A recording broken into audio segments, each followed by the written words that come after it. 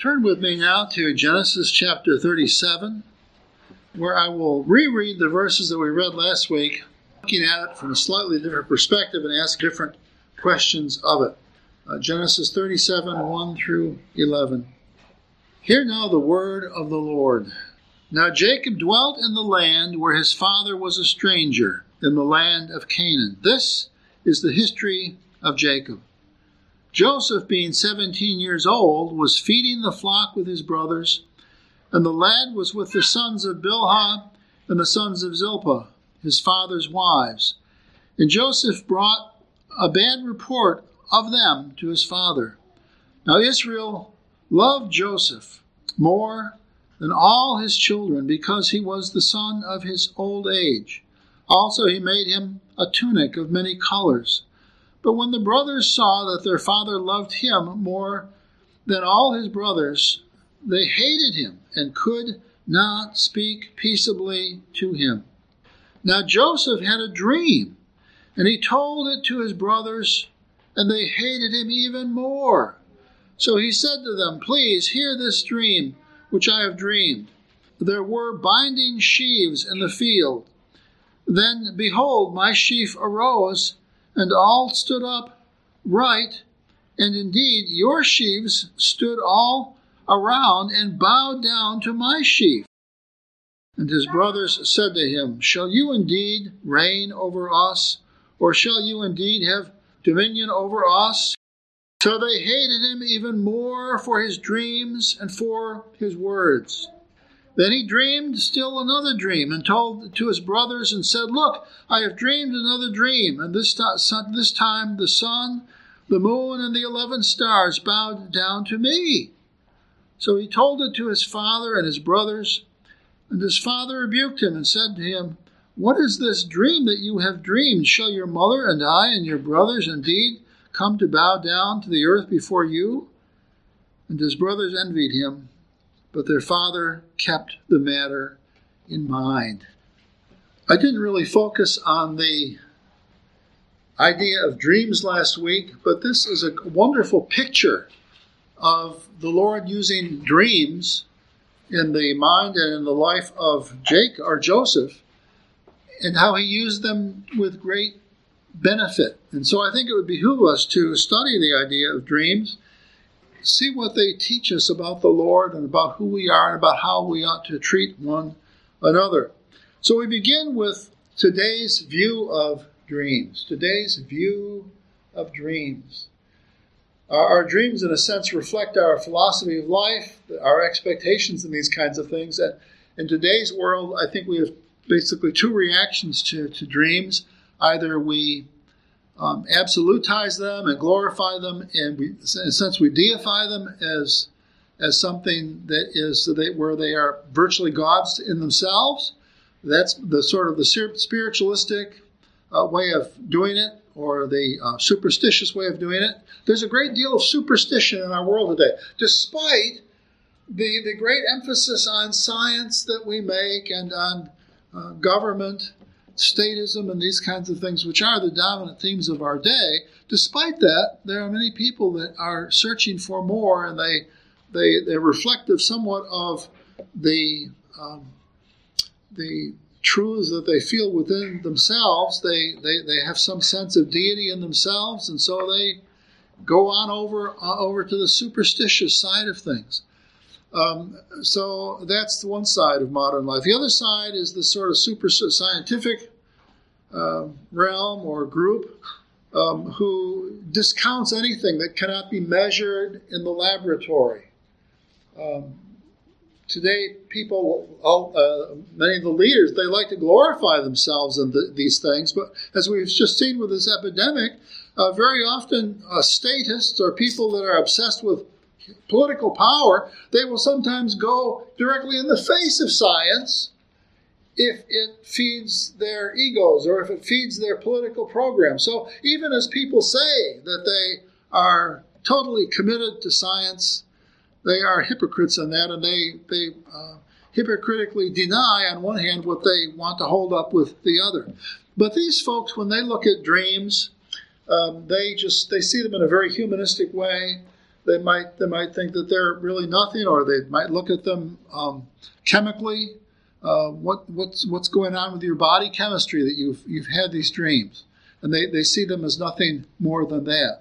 But the biggest thing is that whereas the other side sees God in everything, or is open to seeing God in everything, some kind of God, some sort of nebulous spirit in everything, these people see it in nothing. And so there is this contradictory view of dreams that somewhat reflects the contradictions that people see in the rest of reality. They just carry that on over to the idea of dreams. And then there's a kind of a popular way that people look at dreams today, that it's dreams of the small d, and these folks think they think that it's a very humanistic way of looking at things, but they say to themselves, well, our dreams are the most powerful things that we have, and so if you don't dream things, if you don't dream big dreams, then you'll never amount to anything. And so their gospel, in a sense, is to dream about the greatness of yourself, the greatness that you could become, the greatness of your life.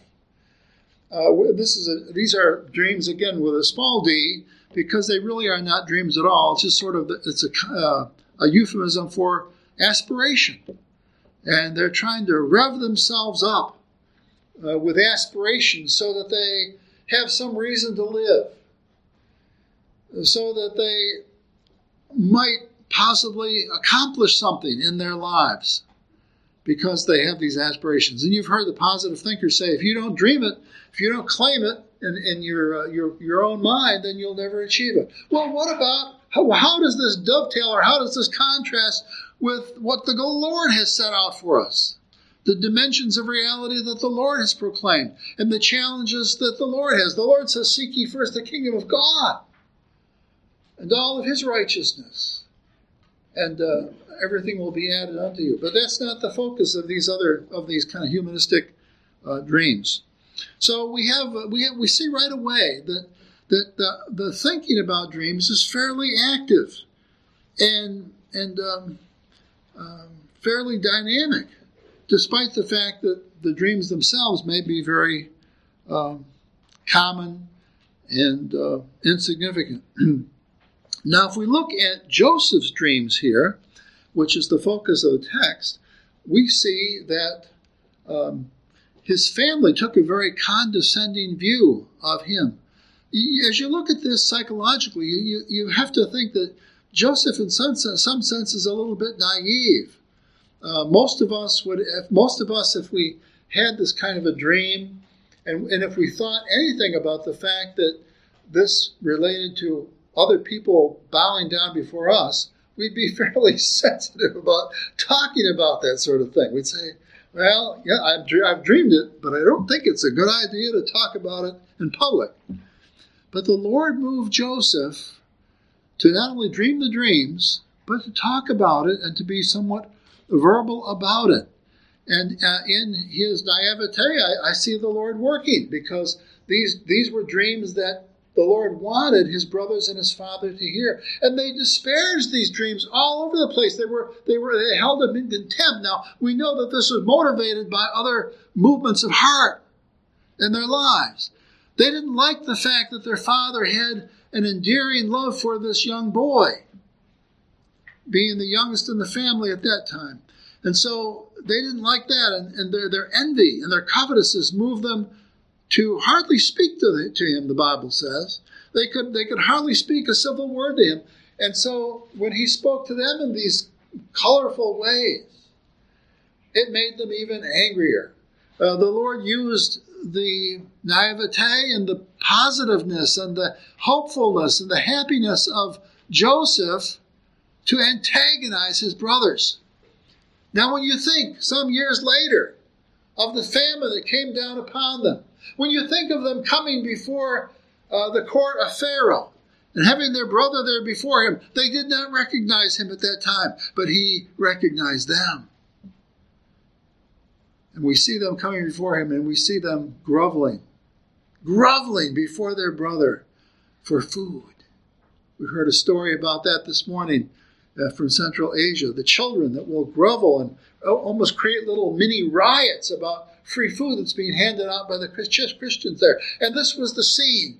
before their brother. Oh, yeah, and then when he revealed who he was to them, the Bible says how humble they were.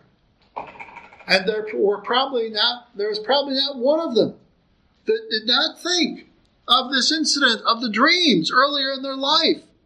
And here they were. They scoffed at him then. Now they were here groveling before him. No, Joseph's dreams were very, very significant and very, very true.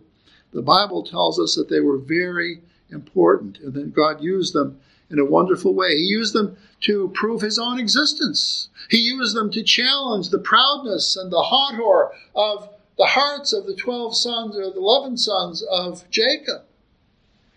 He used them as a witness to Egypt even, because the Egyptians had to see this going on. And the ones that were more prescient and wise must have asked for some explanation, of which they were given an answer. And they must have marveled at the way God worked with this strange people, this insignificant people who came now before him.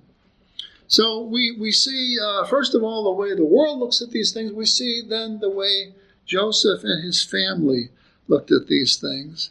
And they're really the only one in the midst who correctly understood and interpreted the ministrations of the Lord was this young boy, Joseph.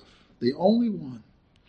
How should we understand dreams today? And I've heard this various times when it's usually been with youth groups where young people will ask, I dreamed a dream. What should I make of that?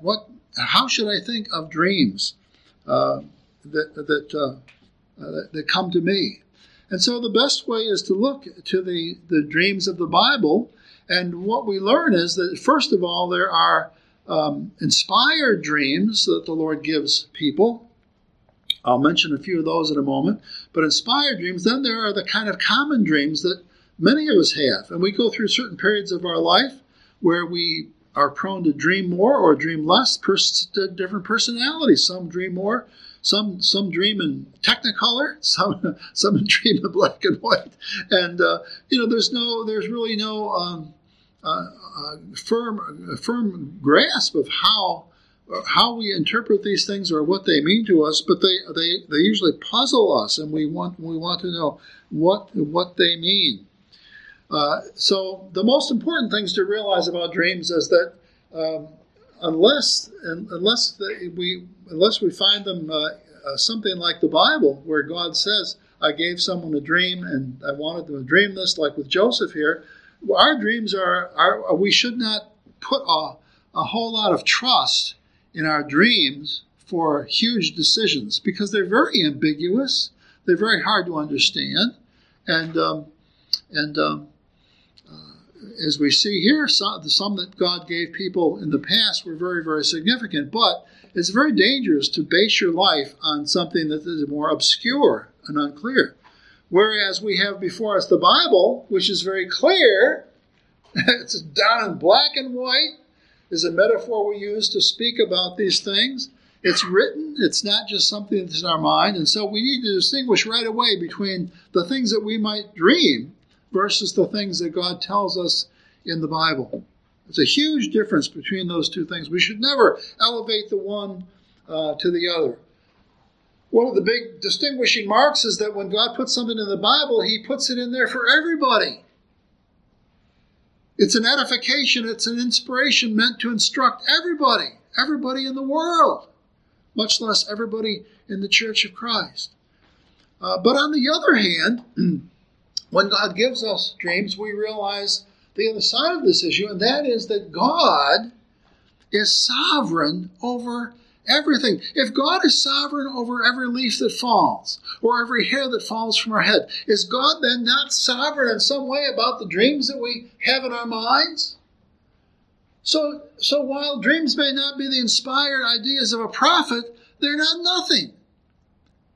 And many people have seen and recognized that God has given dreams to people, and And he always has purposes in them, even if we don't understand them. And so one of the best ways to approach these things is to take Jacob's view that we see in verse 11. Because even though everybody doubted this incident at the time, it says his father kept these matters in mind.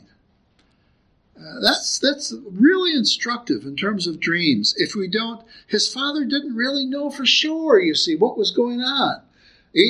But he was open to seeing the significance of these things as he thought about it over time. Do you have dreams every day or every night that something's going to happen to you, or that there's a threat there in your life? Well, there may be. It behooves you to think about that. Why would you, or why might we be dreaming dreams like that? I remember in my life that I had a recurring dream. I've shared this before with you. I don't know if you remember earlier occasions of it, but I used to have this recurring dream, and it was really a terrifying dream.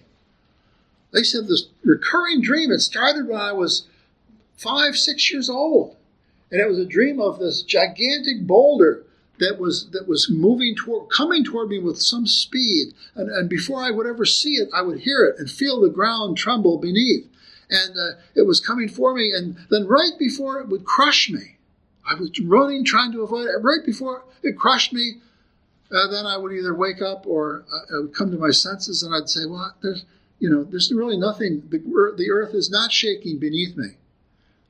There's no earthquake. I don't hear any in reality, there's no trembling." So I would go to bed and I would wonder, why did I dream that dream? Strangely enough, when I became a Christian at 18 and a half, almost 19, when I became a Christian, I never had that dream again. And so in retrospect, I'm thinking to myself, God must have been giving me some sense of the threat that I was under outside of Christ. And then once I had Christ, once I obtained the peace of Christ, the protection of Christ, He took that away from me. And I remember I used to pray about it, even in my naivete before I was a Christian, and I would pray something. That dream really bothered me, so I would pray about it. But in a sense, I did what Jacob did. I kept the matter in mind, and then afterward, I felt like, God really was using that in my life to give me a kind of understanding of where I was and what I needed. And God was trying to bring my heart and my soul to realize that I needed a protection, because there was a threat out there. There was an imminent threat against me. What was it? It was the wrath of God. The wrath of God is far more threatening than any big boulder that would crush you. If you're crushed, you're simply dead and gone. But with the wrath of God can abide on you forever. And it's a far more strenuous judgment than simply dying, although simply dying is something that we would normally be terrified of. But there are greater things. The Lord tells us to fear falling into the hands of the living God, meaning the wrathful, vengeful hands of the living God, where God is bent with anger against us. But there's no reason for us to be in that place. For He sent a lamb to die for us, a righteous lamb, a lamb without spot or blemish. He sent a lamb to make peace between Himself and us. And so if you have any kind of fears like that, reach out for the lamb. Take that lamb. We like to cuddle warm, fuzzy things in our arms. Think of the lamb that way. And reach out and take the lamb into your arms. For that lamb will give you peace, and peace forever. So, while our dreams are not inspired or certain, we see that they do exist under the sovereignty of God, and we know that all things exist in and of under the sovereignty of God. We know that God uses all of His phenomena, all of the things of this world, whether it's a falling leaf or hair off the head or a dream. God uses all of these things for His own purposes, and He wants them to confirm what is written, as the Bible says. He wants them to confirm the things that He has made clear to us in our own lives. How should we then treat our family's dreams? Well, we see in this account that with a typical family, there's all kinds of thoughts and emotions that are coursing about. God created us to be thinking creatures, and we do think continually. We don't even have to be servants of Him to do this, because this is the way He made us. And as we think, we can either think righteously or unrighteously. We can either think positively, that is under His dominion, or radically outside of His dominion. We see here that the brothers, their whole behavior in front of or regarding Joseph was ungodly. It reflected no knowledge of God. It reflected no love. The least that they should have thought was that the Lord put us together as a family, and we ought to love each other. We ought to get what good we can out of each other. And so even in places where there's envy or a slight covetousness, we ought to ask ourselves, why is that? What has God done here in this case? And as I said last week, the brothers should have considered why God gave Joseph to them and why he had these unbelievably graphic and portentous dreams. But they didn't. They just reacted out of the superficiality of their flesh, and they reacted against him, and they ended up selling their brother. You think of how even Reuben, the oldest brother, the oldest son, he realized how awful this was, and so he stood before it when he was there in their midst. But then one day when he was gone, and this caravan of pagans came by, God gave them over to their dementia, as it were, their confusion, and they sold their brother to these traders, who then took him to Egypt, sold him to Potiphar, who was like a high magistrate of the kingdom of Egypt. And in that position, then God used His providences to raise up Joseph himself, until Joseph stood as the kind of attorney general under Pharaoh the king of that great land. And so this story encourages us to treat each other in a more Christian way, to treat each other with more enlightenment than we see was exhibited here. And it calls us to not be like the brothers, to be more humble. Even the father, who had the highest position in this society at that time, the father is the one who is the most humble, who rebukes his son momentarily, but then keeps the matter in mind. Even as he thinks he has the clarity of mind to rebuke Joseph, it bothers him, it nags at his heart and his mind. And so he thinks about these things. And so, as brothers and sisters in the family of God, in our family, in the family of God, we ought to really think how much we should cherish our brothers and sisters. We ought to be thinking, what gifts do they have? What gifts do they have? How well are they using those gifts and bringing them to bear upon their life and our society around us today? And in almost every case of someone who rises to some great level of power, as they look back, they're able to see how God had His hand on them earlier on, or how some gift that they had, or some training, or some ability that they had, some instinct that they had, was able to be used in a great way, and then finally it is manifest to them later on. They get elected, or they get a degree. I hear sometimes children talking about being doctors, and then one day you see them get their diplomas or their degrees from medical school, and you wonder, where did this happen? Well, it happened when they were younger, and when they were kind of silly, and when they would say this or that. But it's a wrong thing for us to just dismiss each other, who are creations of God. And I've talked before about how the splendorous, wonderful place that we find ourselves in when we when we do believe in Jesus Christ, and how God calls us all saints, which is a word that means sanctified, really fully sanctified, saints. And God calls us saints. In the Church of Christ in Corinthians, He calls us saints before we die, while we're still sinners in this world. And why does He call us that? Because that's the way He sees us in Christ. If we are in Christ, all things have become new. The old has passed away. But how few do we, even in the Christian church, how infrequently do we really treat each other like this? Do we look at each other and we see the best? We see potentiality there. No, most of the time people look at each other and they feel bad about themselves, and so they're trying to build themselves up, and so they think critically of other people. That kind of thinking gets you nowhere. The Lord calls us to love each other, and as we love other people, as we love each other, we become more built up ourselves by the Spirit of God. The brothers could not quench the dream in Joseph's life, because the dream came from God. And so, literally, we should treat each other's dreams with some indulgence, and we should treat each other's lives with some indulgence, and look for real possibilities in them, because God can use them as He would.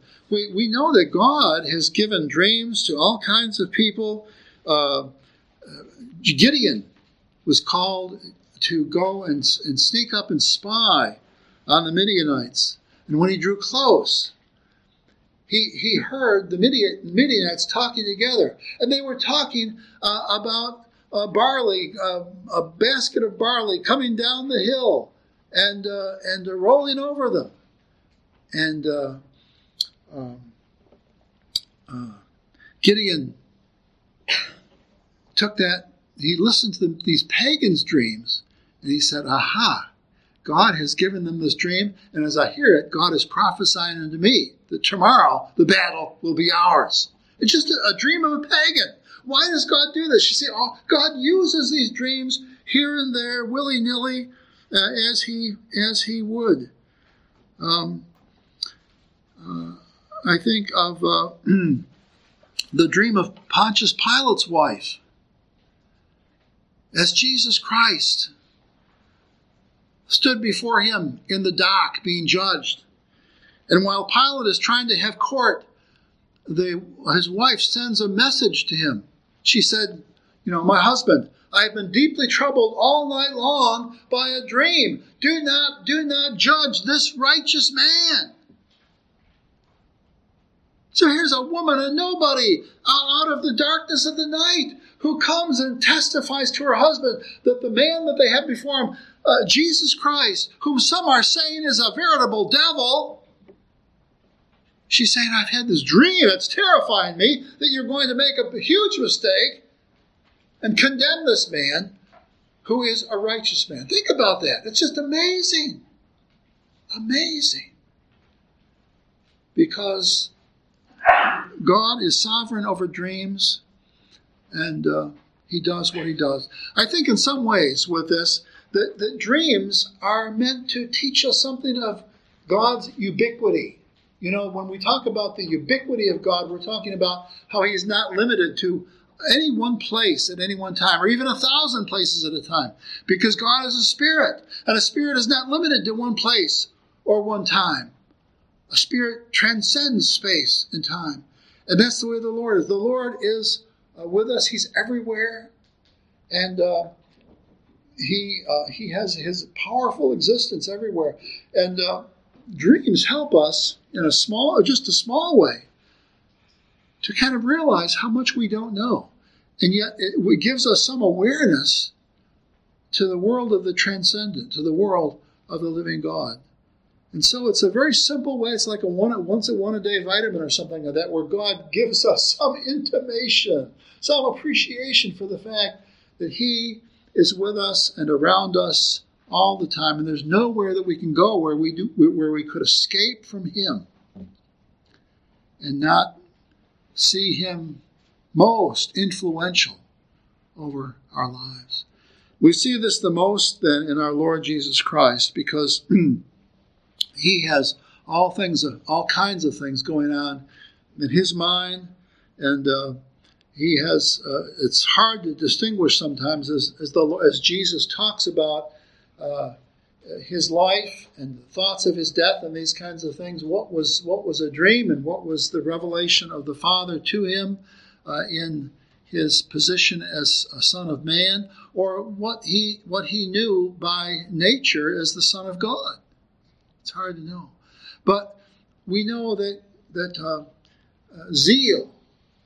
The Bible says zeal for God's house consumed the Son. He was all consumed by the fact that his Father, his Heavenly Father, the head of the Godhead, that his Heavenly Father was there, that he had goals for the earth. He had created the earth. He had goals for the earth. And ultimately, he was going to lift up a kingdom. It wasn't going to be some kind of spiritual capsule within the earth, but it was going to be the whole earth. That the whole earth, the Psalms sing of this, the whole earth would give glory to God.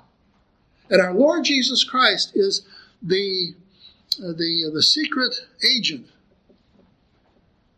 who came to work that out in his own flesh.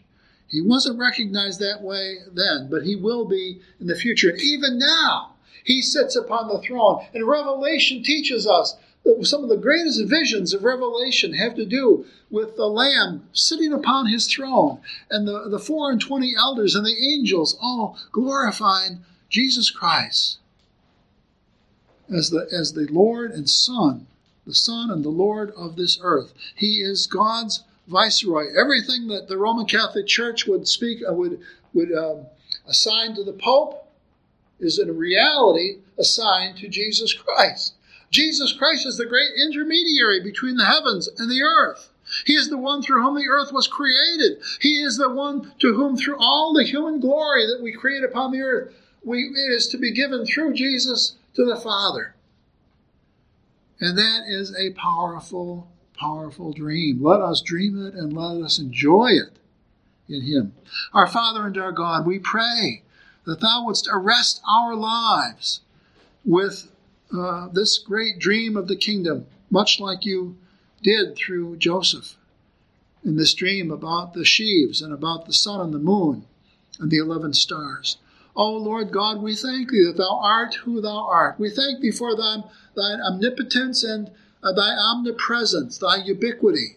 We thank thee, O Lord, that thou dost use everything in this earth, whether it's a falling leaf or a falling hair or a dream. Thou dost use all of these things. Thou dost use brothers and sisters and mothers and fathers and animals and affections that we have in our hearts. Thou dost use all of these things to bring about thy peace and thy glory, thy kingdom. Bless us, we pray, in the beloved, in Jesus Christ. Amen.